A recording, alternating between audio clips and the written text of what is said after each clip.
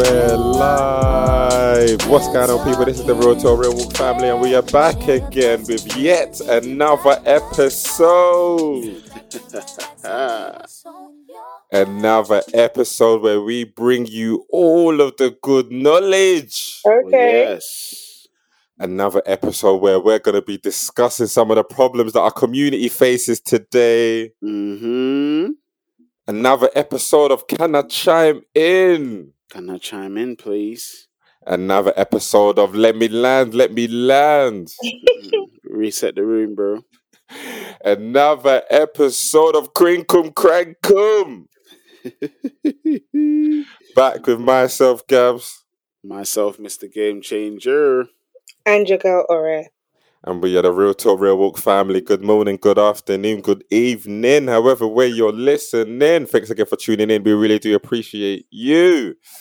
Right, so today we are going to talk about Christians who are questioning their faith, leaving their faith. I think one thing I've been realizing and seeing a lot, been seeing a few threads on Twitter and whatnot about people leaving their faith. So it's definitely interesting to kind of have that conversation, just to really explore why we think that is, what some of the causes may be, where we kind of go from here, and just kind of like break it down really. Guys, what's your thoughts on like people stepping away from the faith? Like, do you feel like there's a general consensus, or do you feel like there's a general reason behind it? Is there a strong factor that kind of leads people to leave, especially if you see like a pattern, or if there's a few people leaving within a short space of time?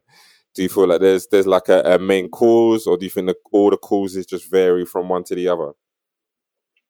Very interesting one. I think there's, as with a lot of things, there are multiple reasons for this topic, or this theme of deconstruction. It's for a lot of people, it's rooted around grasping the reality of one's life against what the Bible says, or what God's reality, what the Bible espouses God's reality to be. And so when you look at the two and you realize, I've been a Christian 1, 2, 3, 5, 10, 20, 30 years, and there's a lot that I've not been able to live up to, or there's been a lot that I haven't seen in my life from what the Bible says. Then one can ask question, and one of the age-old questions, especially that even I think some people think it's a very modern question, but no, the early church, and when I literally mean the early church, I'm talking about the 1st century, 2nd century, 3rd century church. These are the sort of questions that came up. Is God good? If God is good, why does evil happen? That's probably one of the most age-old questions that relates to Christianity. Not even, is the Bible real? Is this? It's the question of God's nature, and we've been, the church at large has been battling that question for so long, and ultimately, a lot of the questions that people do have about Christianity, a lot of it revolves around those two basic questions. It's really about the nature of God. If God is good, why, did my auntie who served in the church for 35 years, why did she get killed in a car crash? Or why is it that we prayed for her when she had cancer? My uncle, he had cancer, and we prayed, we believed, we trusted that God would heal him, and he didn't. But then, other people are getting healed of cancer and they're unbelievers. Like, why does it happen? Why do bad things happen to good people? Those kind of questions there. And so a lot of believers, especially the ones that I know personally, or I've come across, especially over the last 10 years, have been going, have a lot of them have left the faith because of stuff like that. There's things like, other things like racism, homosexuality, sexism. These are other, reasons why people have left the church. Abuse, trauma. These are other reasons why people have turned to deconstruction, and then try and use that as a tool to do analysis of whether it's really real. So, but yeah, I just thought that rather than giving one answer, it's not a one answer thing. There's so many reasons as to why. Yeah, no, of course. Before we go further, break down the deconstruction. All right, talk to us about the deconstruction and what that looks like. I think for a lot of people, when they say, "Oh, I'm deconstructing my faith, I'm deconstructing my beliefs, it usually comes from a place of where you've grown up believing certain things to be true without really questioning them. And you're now at a place where you want to break down the foundations of your beliefs, break down why you believe what you believe, and break down sort of Christianity and what it means to you personally. And that's what I would think when people use the terminology deconstruction in the church. I don't necessarily think it's not necessarily like a political or biblical term. I think it's just a worldly term that we're using to define where we're at in our faith at that particular point in time. I don't know why I'm saying we, because it's not me, but where people are at in their faith. When we talk of this deconstruction, do you feel like we can do it by ourselves, or do you think it's best to do it with other people? Because my thinking is, if we are obviously in like a difficult place, or we're questioning our faith, or we're seeking God for certain things and he's not providing, so we're starting to have doubts, and some of the other reasons that obviously, Iman, you've already mentioned, do we think that we're going to be in the best position to deconstruct in the best way possible, or should we need like a senior or some sort of guidance when going through this period? On the flip side, I can imagine somebody thinking, well, deconstruction is for oneself, so getting guidance from somebody else might not be the best thing to do, because they could obviously sway your thinking, sway your opinions. So just in your opinion, what do you think obviously is the best way to look at it? I've personally never been in that position where I'm deconstructing, or I'm questioning my faith, or I'm having severe doubts like that, to the extent that I might come. I mean, I would never go on Twitter and rant anyway, but I've never been at that point where I would question my faith. I would question certain things. So, how do you think, for you personally, would be the best way for someone going through that process? I think that there's an individual responsibility, obviously, as you're asking the questions. But then the challenge is this, right? If you're a Christian and you're deconstructing the faith, and then you turn to the Bible and say, right, I'm going to try and look for the answers myself. What one could then do is then read through the lens of your agenda. Your agenda could be genuine. It could be you're genuinely searching out things because you want to be knowledgeable about it and not just be like a sheep and just get. But if you don't know how to, for example, the Bible says being able to rightly divide the word of truth. If your interpretation skills, if they're off, or they're not strong enough or mature enough to dissect passages and scriptures, or mature enough to study some passages and wrestle with some passages, then the lens of your pain, the lens of your trauma, the lens of your offense, the lens of your personal experience, the lens of your, well, I'm smart, so I think I'll be able to deduce this thing, will seep through, and that's the thing. And so, even though there's no one perfect way of interpreting the scripture, there are better ways there are many better ways or tools that we can use to interpret the scripture. But we have to do this in a guided manner, and that's where you're going to need people to help you and support you on the way. You're going to need mature believers. You're going to need people who are good at what they do in terms of interpreting the scriptures, or being able to answer questions from a historical or contextual perspective, So and they're not giving you a biased answer. That's what I was thinking, bro. I was thinking, if you are in that kind of position where you're going through deconstruction, you definitely do want to speak to mentors, or people above you, or people who are more seasoned in the faith, for sure. Right. But then I can just imagine, like, the argument against that would be, I don't want to take on their opinions. He's just going to be giving me his interpretation, or she's just going to be saying this to keep me in the faith. She's not going to give me an opinion that's not biased, or he or she is not going to direct me in a way that I need to. They're probably going to direct me to keep me within the church. Yeah. It's easy. It's very easy to say that, and that argument is very understandable. But the problem with humans is that you can never not give an answer that is biased. If we both support Arsenal, right? But think of the different disagreements we've had based on the same. We support the same club, same players, same manager, but we disagree about loads of things. I will have a bias towards certain thing, and you will have personal biases towards certain thing. It's the same way with the scriptures. Some people might have a bias. I'm more Old Testament than New Testament. I'm more Paul than this person. I'm more this. I'm more Reformed than Pentecostal. I'm more X than Y. And it's like, we can never get away from that. But when it comes to conversations about deconstruction, what I can do, or what a mature believer will do, is go, this is what I understand and believe of scriptures. This is not to coerce you. This is not to make sure that you're on my side, but this is to give you a view of that is that allows me to reason with you. And I think that's what we have to do as believers. I have to be able to reason with you. Like when we're doing evangelism and, Muslims are asking us questions or whatever, my sole purpose of engaging with you is not to twist you over to my side. That's Jesus's job. Jesus's job is to work on you. My job as a believer is to be able to give an answer.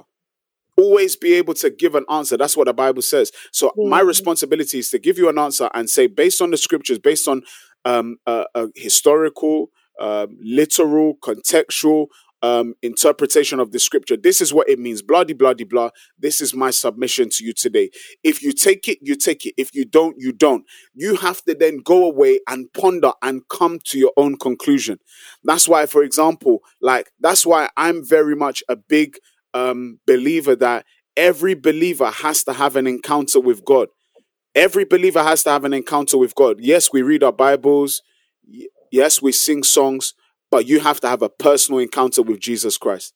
Like, if you don't have a personal encounter with Jesus Christ, I feel like, it will be very hard for you moving forward. Like, for example, Paul the Apostle, he was knowledgeable about the scriptures. He was knowledgeable about the writings. This guy couldn't spot Jesus from a mile away.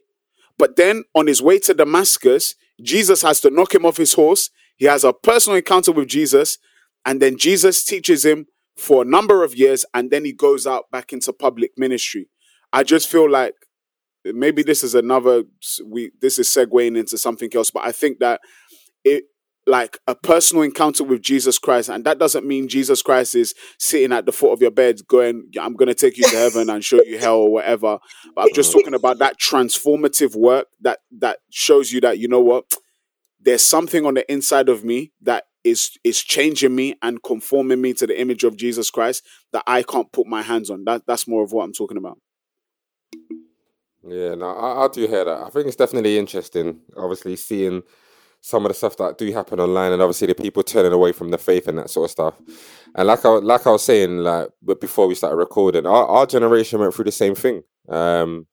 We were going at gospel events every single weekend without fail. Without fail, on a Saturday there was a gospel event starting from 5 p.m. up until 10. Every Saturday we were always linking up, always events. Obviously, we didn't really use Twitter them days, so we was always writing we was always doing Facebooking, writing Facebook statuses, having Facebook debates, writing notes that were stored on Facebook. There was even several gospel clothing brands. So obviously, the scene was quite strong. The scene was quite prominent. In the same way that I see it now, it's probably not as prominent as it was in our generation, but there's still something. Obviously, now it's just called Christian Twitter, whereas they just share their opinions, Christians debate and all that sort of stuff. Of late, I don't really see much happening with Christian Twitter. I feel like Christian Twitter has died a death. Good or bad, debate for another day. But I'm slowly seeing, obviously, Christian Twitter, having these debates, and people from Christian Twitter no longer, screaming about their faith as they probably were during Clubhouse days, for example. And obviously, just seeing the transitions. It always reminds me that, this walk is never really easy. And it's very, very important to obviously have people within our community, within our circle that we can always talk to.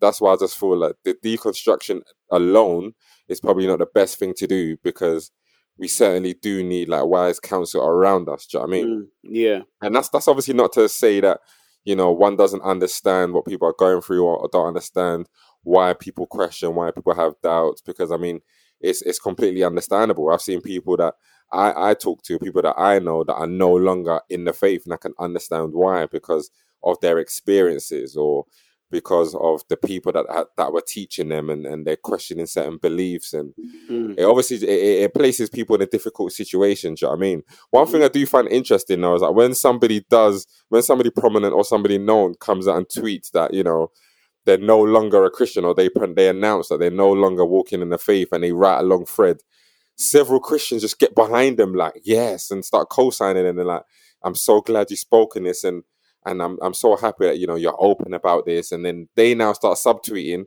oh, Christians, we need to start relaxing, and we need to start chilling whenever people are going through things, and this, that, and the other. And it just makes me think, look, what side are we on here? Like, what is our role when somebody, you know, denounces the faith, or somebody steps away from the faith? Is it our role to now be like, yes, I'm so happy that you're open, I'm so happy that you're able to speak? Christians, oh, we're going to start dragging you because of your behavior towards other Christians, and you need to stop doing this to other Christians? Or should we take up the role of, oh, like, you know, I'm sorry you got into this position, and what can we do to help? What can we do to support, and etc. Mm.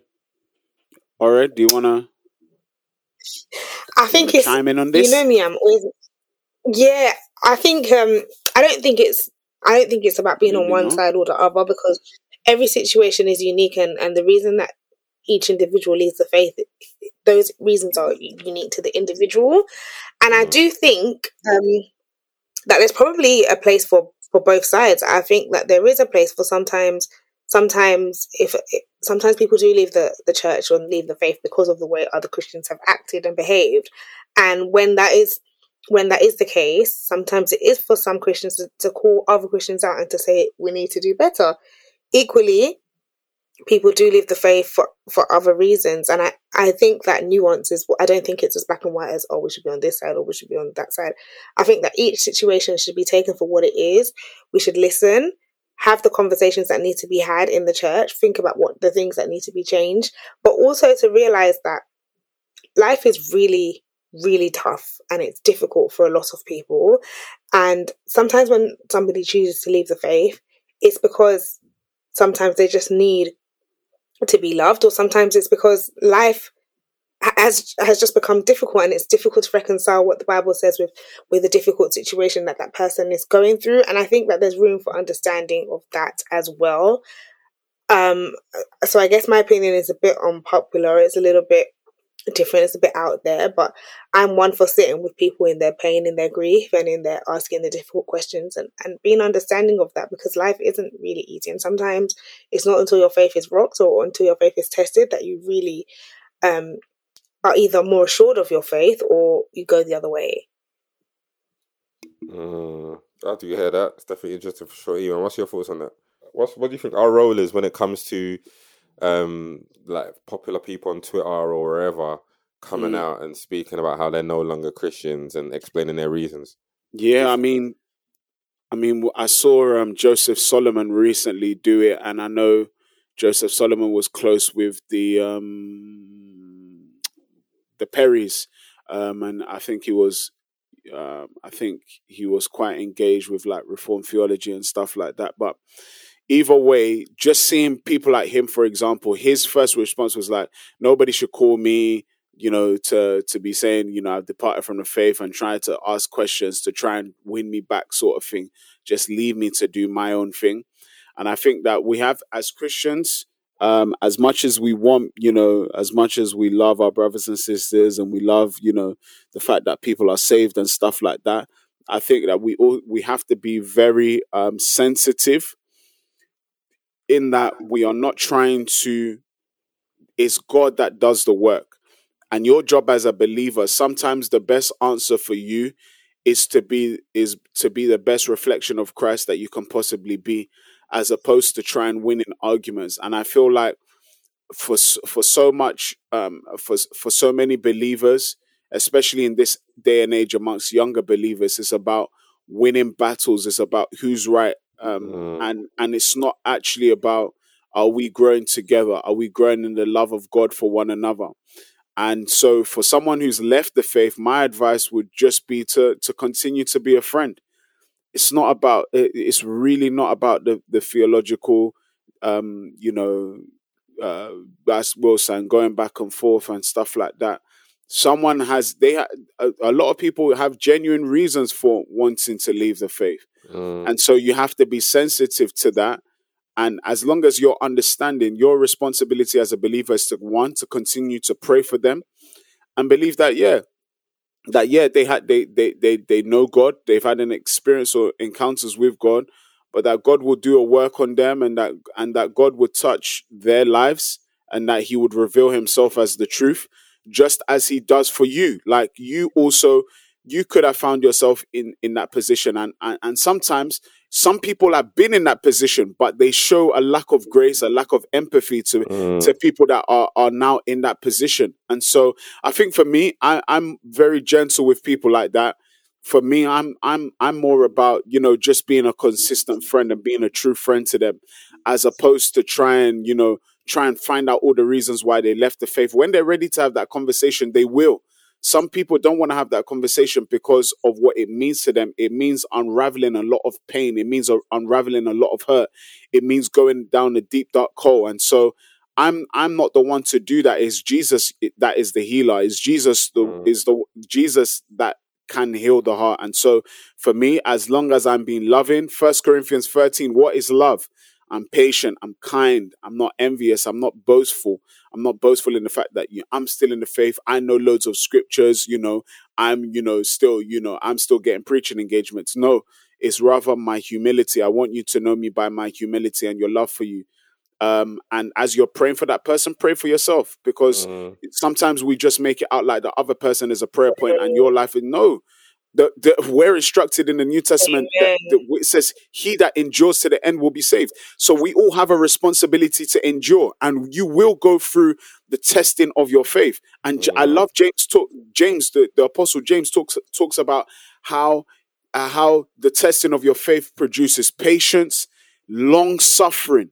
And ultimately, in fact, that's going to be the scripture that I'm going to use for the end of the thing today. But ultimately, it presents you as a matured believer in the end.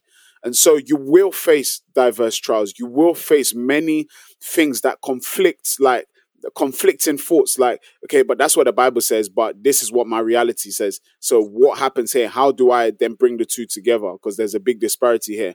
But it's God that, as long as you take it day by day, it's God that will take you through these things. And I don't want anyone listening to this thinking that we've all got it together. I wrestle with scriptures. I will get my amplified NLT, ESV. I'll get my Lappy out. I'll get my iPad out.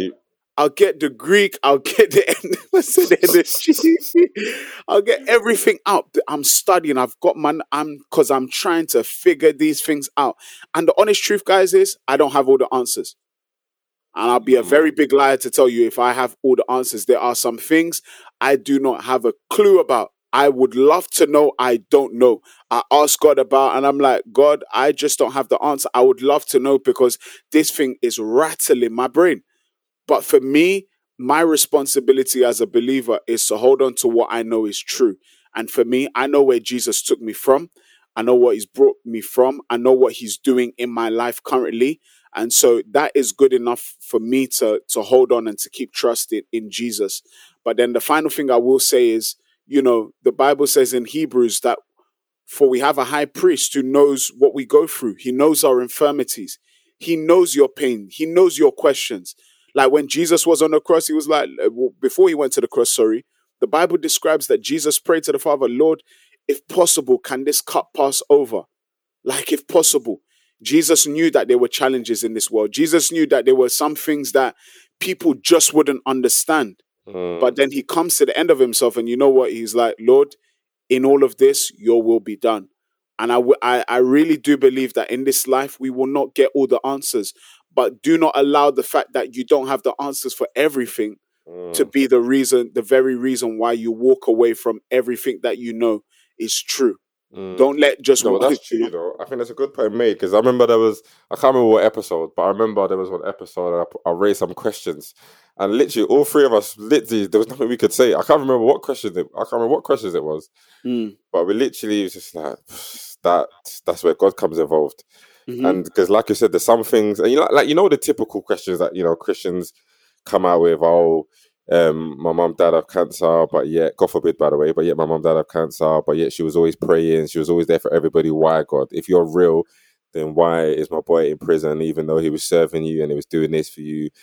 Why did this plane crash when, Eddie Long was on it and Eddie Long was doing X, Y, and Z for the church, the community, and all of these people that, especially when it comes to death, that's an area where it's so easy to question God, to question a faith, or when it comes to sickness or health, for example, is another topic, another area to really, really question God. And I think I definitely agree that there's definitely some questions, even some questions I thought to myself, or I've had conversations with, and it's just like, boy, we have the questions, but we definitely don't have the answers. But like you said, I don't think it should deter us. I mean, easier said than done, but obviously it shouldn't deter us from stepping away from the faith completely. But I just think when you've got questions that are being unanswered alongside you questioning the doctrine of the church you're in, for example, alongside going through some experiences where you're seeking God and God's not hearing you, or you're seeking God's hand, for example, and you're not really receiving what you want, or you want him to bless you, you're not receiving the blessings, or you want a new job and it's not coming to you, or you've been praying to God for a man, the man ain't coming, you've been praying to God that, you start a business, every business you have is failing, and all of these things, just life basically is slapping you in the face, or adulting is just hitting you hard, and all of a sudden you start getting to that place where it's easy to kind of question God and stuff. And I think it happens amongst a lot of young people, like I was saying earlier, within our generation, a lot of young ones definitely did step away. I think it's probably easier to really serve God when in your youth, because you don't have the pressures of life coming at you and all of the things that adulting kind of throws in our faces. And obviously, as we get older, we start to have many more trials, many more tribulations. And I understand why people get into that place of deconstruction, because life is really life in at that minute, and it does kind of get very difficult. Or you might just end up in situations where you feel like God is nowhere to be seen. And at that point, that's when it's just like, God, if you're real, like, where are you? Do you know what I mean? Yeah, and this is what I was trying to say before. Can you guys hear me now? Yeah. Okay, perfect. I was just basically saying, when you were asking about the role of a Christian, and this is where I was saying, what's important for us as Christians is that we sit really with people in their grief, and we meet people where they're at, because like you said, life is very, very tough. I mean, if you didn't know before, 2020 and beyond, I think everybody has seen, if they haven't experienced, has seen how difficult life can be. And when you're going through all of that, on top of trying to decipher, is God really a good God, when that's what the Bible says that God is, these questions are tough, and they're difficult, and they're very deep philosophical life questions, not just for Christians. I think everybody has these questions. And I think it's really important for us to sometimes just sit we don't always have to give this biblical answer, because sometimes there really is no answer to give when people are grieving. There's just nothing that you can say that's going to help that person. But I think what's most important is just that we meet people where they're at, pray, and like Iman said, I really like what he said in the beginning about having that personal encounter. And I know there are some Christians, especially those that sit on the reform side, that will say, well, you can't really rely on your experience to prove that God is good, because ultimately experience can lie to you. But what you said is very, very true, because ultimately when you do have that encounter to fall back on, sometimes when life is really lifing, it's the encounter and the experience that you experienced, and you knew where you were at, is what really brings you to your knees, and is like, okay, God, I know you're real, but I don't understand what's happening right now. And so ultimately, what all we can do is continue to pray for those little God moments and personal encounters to keep happening. Yeah, spot on. I'm in full agreement with you. I even feel like for example, even with when you were saying, like, when someone is grieving, like, the Bible doesn't say quote scriptures to them. It says mourn with those who mourn. It says weep with those who weep. Sometimes it's not your answer is in your weeping with people who are weeping. Sometimes the answer is mourning with people who are mourning, and not saying something, not trying to say the right thing. And it's not that people are doing that out of a bad place, but we're trying. What you're subtly doing is you're trying to make yourself the answer. Oh, well, I know this is the reason why God God did it because he had, a better plan or whatever. That's not what someone who's just lost a family member, that's not what they're trying to hear. God did that. He has a plan. He wanted to take them early. Now, that's not what the family needs to hear, my friend. And I know you may mean well, but there's, instead of giving, a smart answer, just mourn with them. Just grieve with them. Just be there for them. And I think that people who are, it's not necessarily they're going through grieving. That grieving is not reason. Grieving is not the reason why they're deconstructing. It's just your presence and your consistency, and that speaks volumes. That speaks volumes. There was a testimony I heard of a man whose dad was an atheist, and his dad was a very stubborn man. And this guy, he was a preacher, very consistent, but there was his dad was very, solid on the view that God doesn't exist, XYZ. And he was kind of like, he had gone to Bible school and all of that. So he was very knowledgeable about the scriptures. And he said he spent many years trying to win his dad, argue his dad into the faith. And there was one year where God was like, look, I didn't tell you that that's how your dad's going to come into the faith, but your love towards him is really going to be the answer. And he said 1 year, 2 year, 3 year, 5 years, 10 years. And after many years, of him just being loving to his dad, going out with his dad for meals and just going out on, date nights with his dad and stuff like that. When his dad was on his deathbed, one of his dad's final actions was like, son, I want to give my life to this Jesus. I really know what it truly means to be loved by God because of how you behave towards me, how you've changed towards me, not trying to fight me, not trying to argue with me or whatever. And that spoke volumes for me. And that's obviously, it spoke volumes for the man himself, but that spoke volumes to me because it's like, as a believer, it's easy to try and show your theological prowess, how strong you are, how knowledgeable you are, not just with the scripture, but history and all of this. And Clubhouse did show a lot of this where people were very prideful and they lacked empathy, they lacked heart, and they were just trying to, win debates in Clubhouse rooms and stuff like that for those who weren't on Clubhouse. Let's talk about that. Why is there that element of pride where, we do kind of have theological debate, so we do kind of want to show whose doctrine is greater? Where did this come from? I if I may, I actually do think that there's something to be said about having sound doctrine. So when I was saying all of that stuff, don't get me wrong, I honestly think that where things got better for me in my walk with Christ is when I really started to get my doctrine together. All that encounter stuff is absolutely amazing when you're a new Christian, and like I said, when you're going through something and you want to know why you believe what you believe. But there comes a time when you have to move from the milk to the meat, and you need to know, especially in this day and age now, with everything that's happening and all of these different the way it's so easy to just get swayed gone with the wind, go this way and that way, especially with everyone is looking for an answer. Everybody's looking for something when the going gets tough and when things hit the fan. So for me, I have found that knowing my doctrine and knowing why I believe what I believe, secondary to the personal encounters and stuff that I've had, knowing why I believe what I believe and having a worldview, a framework that isn't easily swayed has really, really helped me when the going gets tough. And I think that's why sometimes people will debate their theology and cling on to it because they want to be right so badly. Because if you start to, when we're talking about deconstruction, if one piece of your worldview falls away and you find out it's not true, it can be a very traumatic thing. So I think people need that's why people are so eager to be right with their doctrine. That's why people go back and forth, because they want to know that, this is why I believe what, and even the Bible talks about being able to defend your faith. So don't get me wrong. I'm not saying, I'm not anti-doctrine and sound doctrine.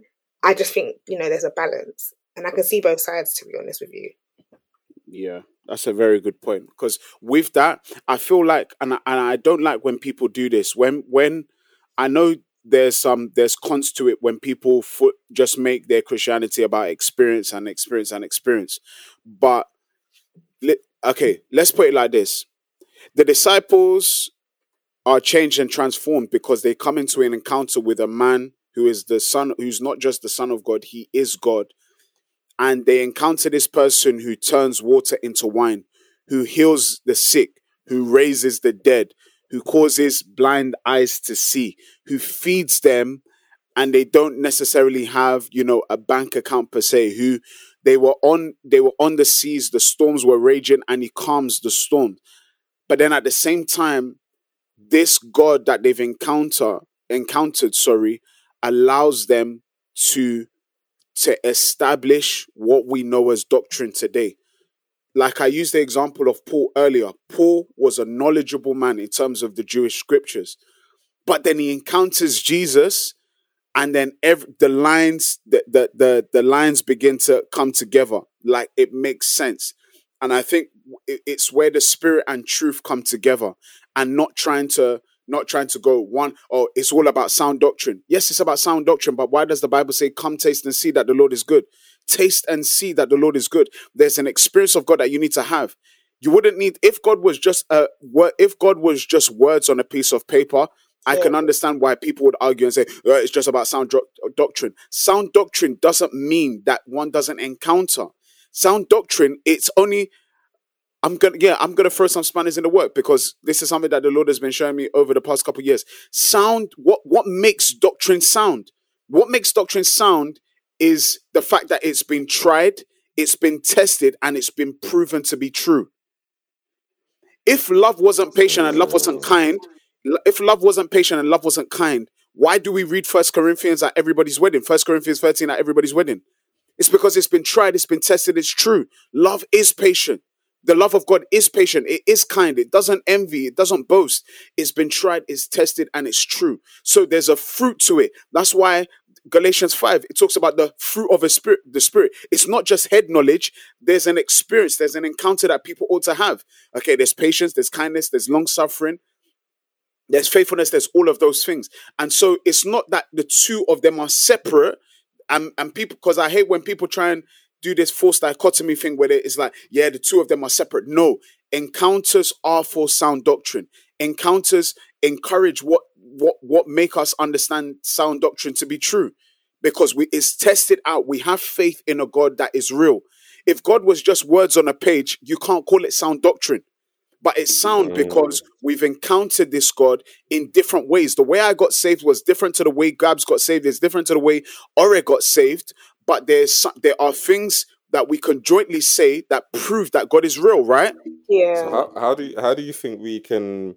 Because obviously what you said is good, and I like it. How do you think we can prove our doctrine to be real? And by our, I mean obviously each individual, because obviously everyone's got their own doctrines and stuff.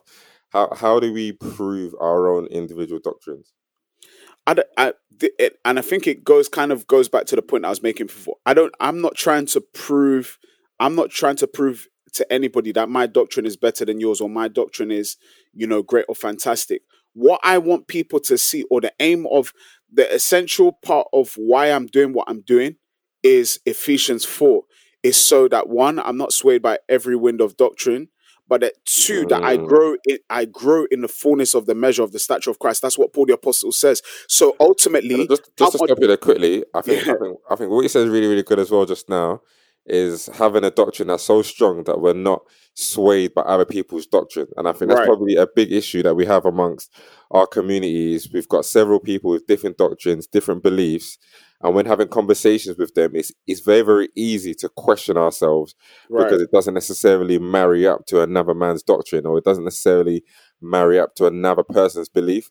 And I think at that point, that's when it's kind of like, well, what they're saying might be true, but it doesn't go with what I'm saying. So is what I'm saying wrong? And then we start questioning ourselves. So no, I definitely agree with that. Ensuring that our doctrine is so strong, ensuring that the foundation is so strong that it can't be shaken by other people's doctrines. But yeah, continue, bro. But then, yeah, absolutely. And then how much of Christ can you see? Because at the end of the day, I can say, yeah, my doctrine is this. I can say my doctrine is that. I went to Bible school. I went to theology school. My daddy Geo is a this and a that. But how much of Christ can I see? And I always go back to the scripture. when it comes to Christians and our behavior towards one another. Jesus says there's not many things that Jesus says that people will be able to spot your Christianity by.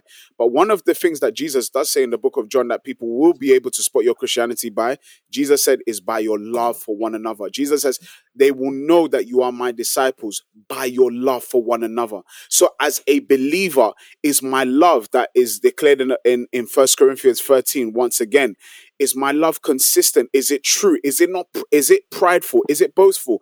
If it is, then we're in rocky waters. But when I can see the nature of Christ in you, and it marries up with what the Word of God says, then you can actually begin to say, you know what? Actually, there is a soundness to this, because his behavior, her character, her actions marry up with what the Word of God says that believers should do and should be.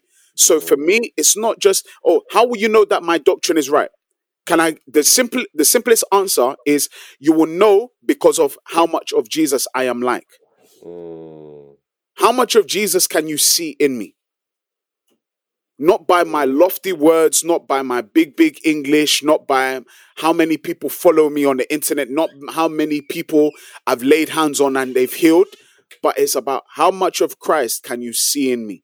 That should be your Christian witness to the world. That should now be able to help people affirm or attest to the fact that Jesus Christ does live inside this person.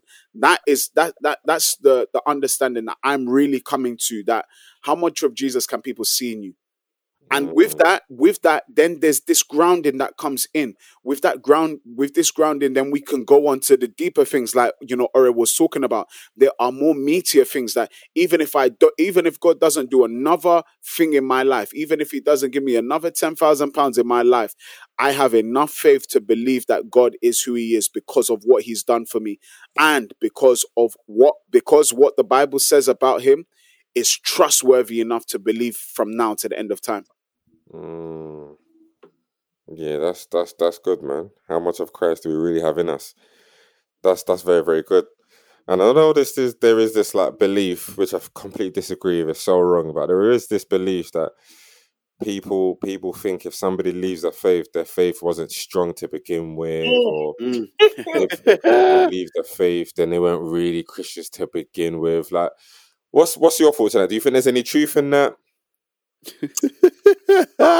Ore, what's your view? Eva said Ore first. No, I will speak, but yeah. So I think that belief comes from Calvinism, Reformed faith, and specifically like the whole 5-point, whatever it's called. And I guess the reason that people say that is because that whole 5-point pillar thing that they believe in, if one fails, then all of them fail. And so if you follow everything through logically, like the deprivation of man, the whole tulip, that's it. So total depravity. If you follow everything through logically, then you have to say that man is incapable of, essentially that man is incapable, what they'll believe is man is incapable of coming to know Christ for themselves. And so, God has to kind of like, the Holy Spirit has to draw you to Christ. In order to keep and maintain the whole worldview or biblical view, you basically have to come to the only logical conclusion that anybody who falls away from the faith was not in the faith in the first place. Now, I do not subscribe to that view that those who fall away from the faith were never in the faith in the first place. I've given my reasons. I've said that life is tough. And like we've talked about Christianity, the human experience and the belief, like you were saying, it's not just about the Bible and about faith. The human experience also has a lot to do with our worldview, why we believe what we believe, and how we see the world. So, like I said, life is tough, and therefore, when life gets tough and you're met with these difficult questions, it's sink or swim, fight or flight, as they say. So your faith in Christ either gets stronger, or the whole thing collapses. And so, I do believe that there's room for everything. People change with time. And so I think that you can fall away from the faith because life can get that way. And that's just my opinion. I mean, I could give some scriptures to back that up, but I would need to, I'd need to go back and have a little think on that. But yeah. Mm. I, You know, I, have you had any experiences of like people who you may have mentored that like are no longer in the faith? yeah, 100%, How's 100. that for you? And what was your what's your role in that? It goes back for me. I think over time, I remember, like we were talking before we started the pod. We, were in an era, the UK gospel scene, where we saw a lot of man fall off. We saw a lot of man turn to a lot of different things, whether it was becoming atheist, whether it was the Black Hebrew Israelite stuff, whether it was just some woke, some stuff or whatever, or just and a couple guys turned to Islam and a few other things. And so at that time, I remember for me, it was all about arguing. It was all about debating. It was all about being right and who's got the right doctrine or whatever.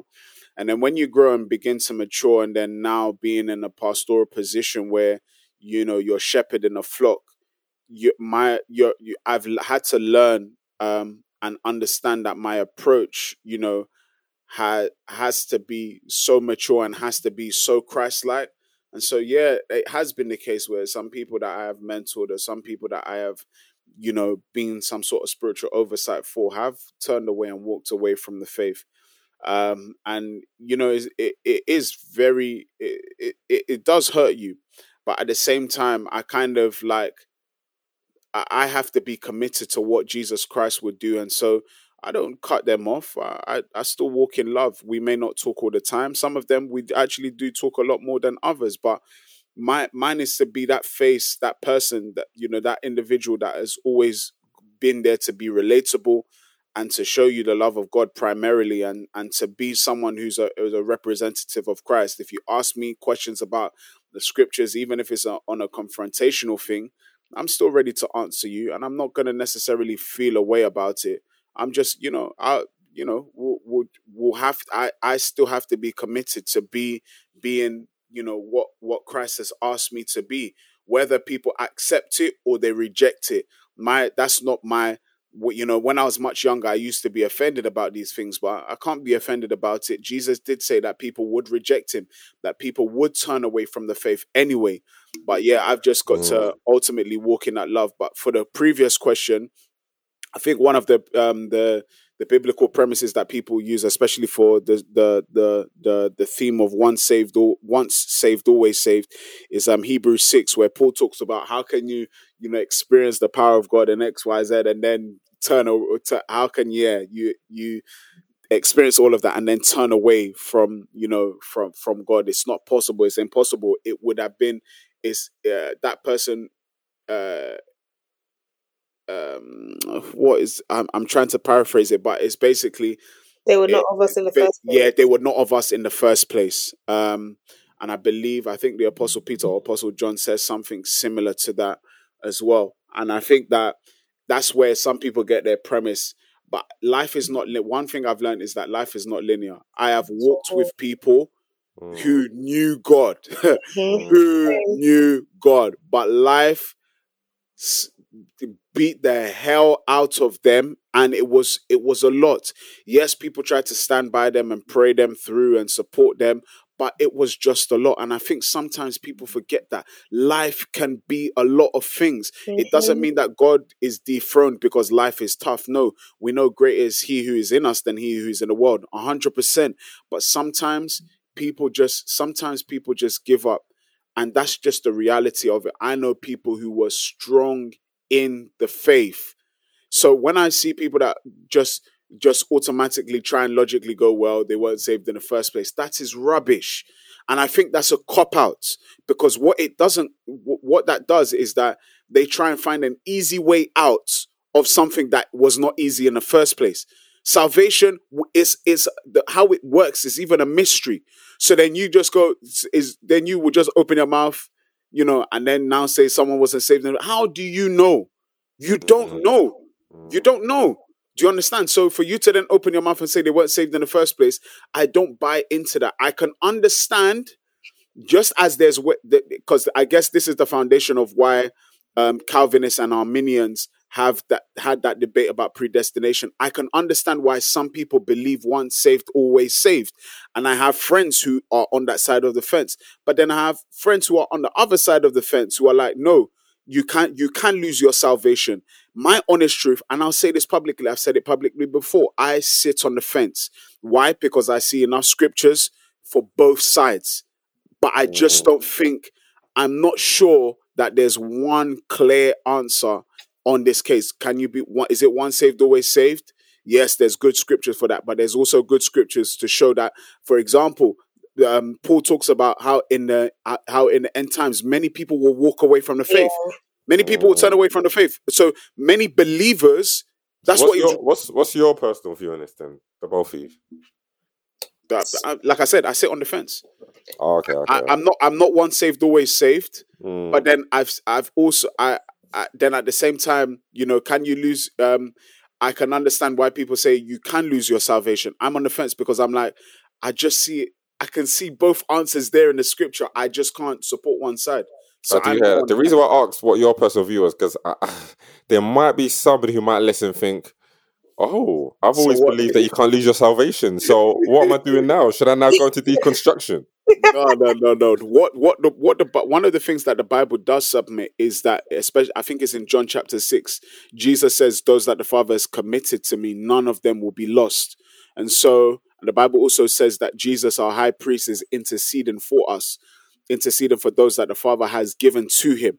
So one of the things that we know for sure is that those that have been committed to the loving hand of Jesus in the end will save them. He will ensure that they endure to the end. So I definitely don't believe it's just trying to wing it through. You have to believe. But this is that believing thing and having faith in Jesus, enduring to the end. That is the key. That is the key. It's not, it's not by going to church every day. It's not doing 40 days prayer and fasting. It's literally that believing unto the end. Even whilst you're going through the maddest stuff. Even when you go through loss. Even when you go through pain and trauma. Even when you go through your great days. Can you hold on to Jesus and believe unto the end? That is the biblical requirement. Whether you're on the once saved, always saved side, or you believe someone can lose their salvation side. The Bible instructs of us is that we have to believe unto the end. I think that's good. I think that's very, very good. We can close there. What's the scripture, bro? I know you mentioned earlier in the episode you got a scripture you wanted to use. What was that scripture? Yeah, let me pull it. Let me pull it up now. I haven't got it. But if anyone wants to give their final. Yeah, Madam Ora, jump in. I really do hope and pray your vocal comes through because I can't see your line, and I'm fearing that it's not going to come through, Oh, hopefully it will. I do think there's a difference between believing and enduring, though. I think that the reason why people believe once saved, always saved.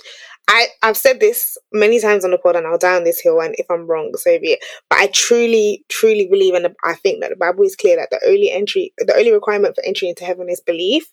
Mm-hmm. So therefore, you can actually believe in God and move very mad and still get into heaven.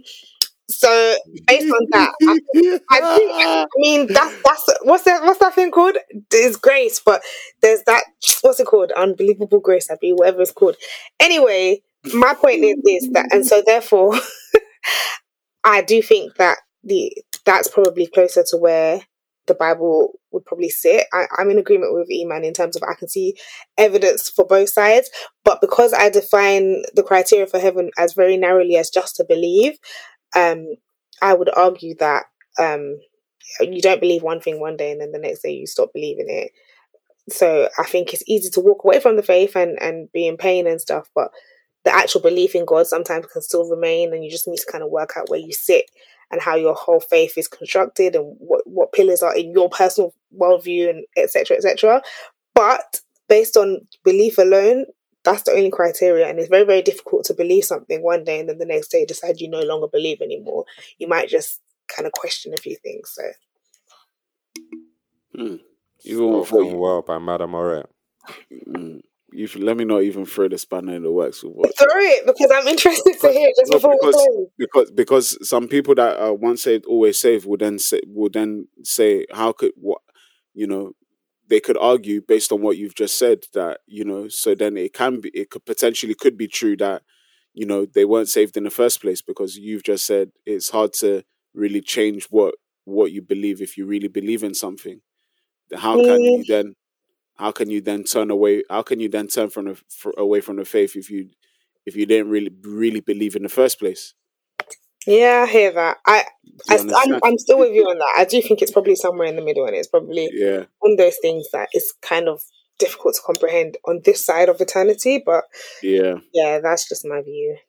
yeah, I hear that. Interesting one, bro. It's definitely an interesting one, and that's yes, in some senses I wrestle with it, but in some way, shape or form, I'm content with what I know, because I can see both sides are very biblical. They're very much in the scripture, but I feel like there's a point in the middle where the two join. I just don't know how to explain it. I leave that to God. Yeah, I'm with you on that. I leave that to God, but there's somewhere in the middle where the ball hits the bat and it makes sense. But maybe God will reveal it through someone, and someone will be able to articulate it properly, or maybe we just, on this side of eternity, we won't know. Maybe on the next one. But anyway, the scripture that I have is James 1 verse 2 to 4. In the Amplified, which is God's favorite translation. It says, "Consider it nothing but joy, my brothers and sisters, whenever you fall into various trials. Be assured that the testing of your faith through experience produces endurance, leading to spiritual maturity and inner peace. And let endurance have its perfect result and do a thorough work, so that you may be perfect and completely developed in your faith, lacking nothing." I feel like this scripture is probably a summation of today, even though we were talking about this deconstruction. But for anyone that feels like they're just hanging on to their faith, this is what the Apostle James was saying to Jews who were dispersed, from their homelands. And they were going through trials, they were going through tribulations, they were getting burnt, they were getting boiled, they were getting fried, they were getting killed, they were getting thrown out to lions and bears and stuff like that to be killed. And he's writing this to them to encourage them, even through them going through their madness, saying that, look, be assured that the testing of your faith for experience produces endurance. So it kind of backs up what I was talking about earlier, that don't think that the experience goes against sound doctrine. It doesn't. It actually works together with it to do what? Produce endurance, leading to spiritual maturity, and then finally inner peace. That's what you want, because then there may be a point where you may never get, another great, amazing, big, fantastic blessing from God. But can you have that inner peace knowing that God is still God and God is still faithful? And be that the case? Yes, because you've endured. And you've allowed the testing of your faith to mature you as a believer and to strengthen you as a believer. So I hope you guys were blessed by what we've said today. I was blessed by it. It's definitely a good conversation for sure. Definitely a good conversation, bro. Food for thought, man. Thanks to everyone for listening. Really do appreciate it. If you've got any questions, by all means, throw them at us. Any thoughts, by all means, let us know. Social media, Insta, Twitter. We're always available. Really appreciate it, guys. On to the next episode. Yeah. Peace.